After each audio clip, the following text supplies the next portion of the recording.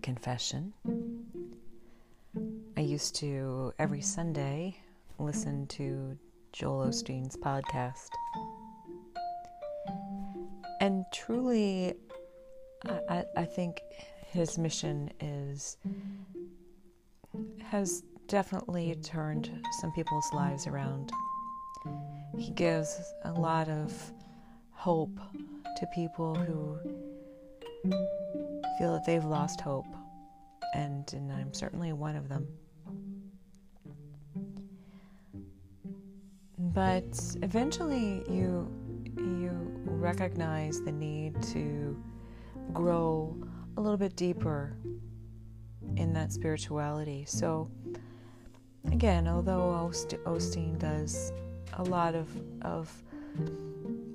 definitely does a good job of just kind of preparing the soil. Eventually, it's your job to plant those roots, plant those seeds deep, and let them grow, and nurture them with teachings that have transcended time. So rather than just always going to Osteen, you go deeper, you go further back. And I found through many the medieval literature to be very interesting, because we don't talk very much about some of these teachings that were circulating around this time that are very, very rich in scripture, but they speak of a very different expression of spirituality, and more contemplative spirituality, which we tend to shy away from because it's too loosely structured. And so Walter Hilton wrote The Ladder or Scales of Perfection, and it's a very interesting text because it's very, very much grounded in scripture. He quotes a lot from St. Paul,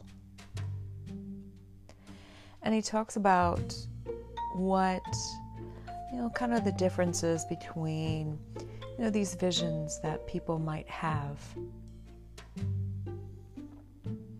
And even Joel Osteen talks about these visions that people claim to have, and they say that God talks to them and tells them to tell somebody else that this is what they should do. And Joel Osteen, I'm very happy that he's very critical about that. But Walter Hilton kind of says the same thing. He says in the same vein that maybe God will speak to you in a specific way, and so can our evil.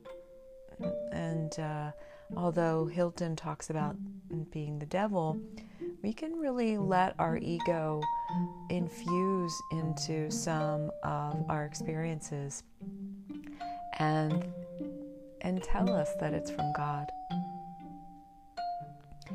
And Hilton he mentions that it is actually some of these sensory experiences that will lead us astray.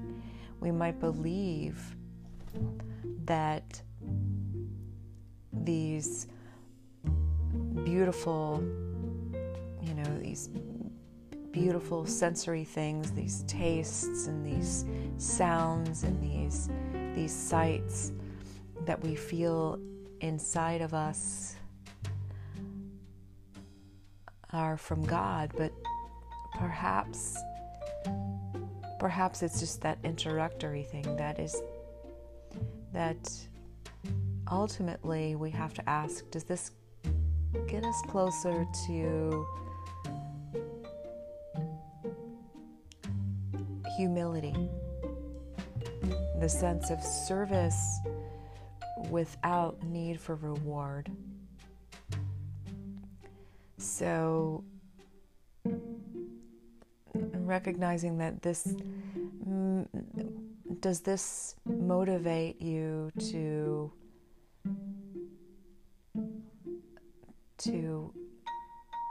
further ground yourself into divine things, or does it seek to puff you up? And that discernment is pretty important. And so Hilton and his teachings, he kind of quotes St. Paul, and he goes, so he talks about pressing ahead, forgetting what's behind and reaching forth, and so he's stretching your heart forward and feeling the grip of the sovereign reward of endless bliss. And behind are all bodily things, forward are all spiritual things. And so Hilton writes, and so Paul would forget all bodily things, and even his own body also, so that he might see spiritual things.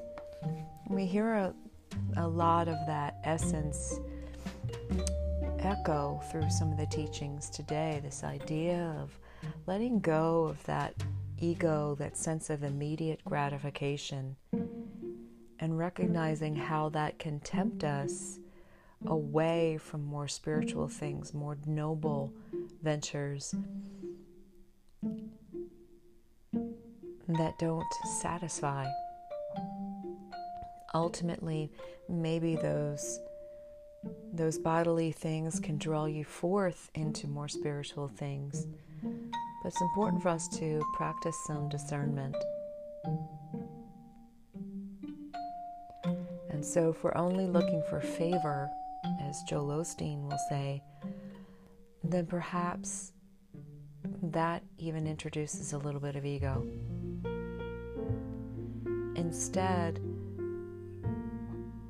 we should always be looking for how we can go deeper and transcend those feelings of favor, those feelings of gratification, and eventually experience that softness, that unity that only comes from God.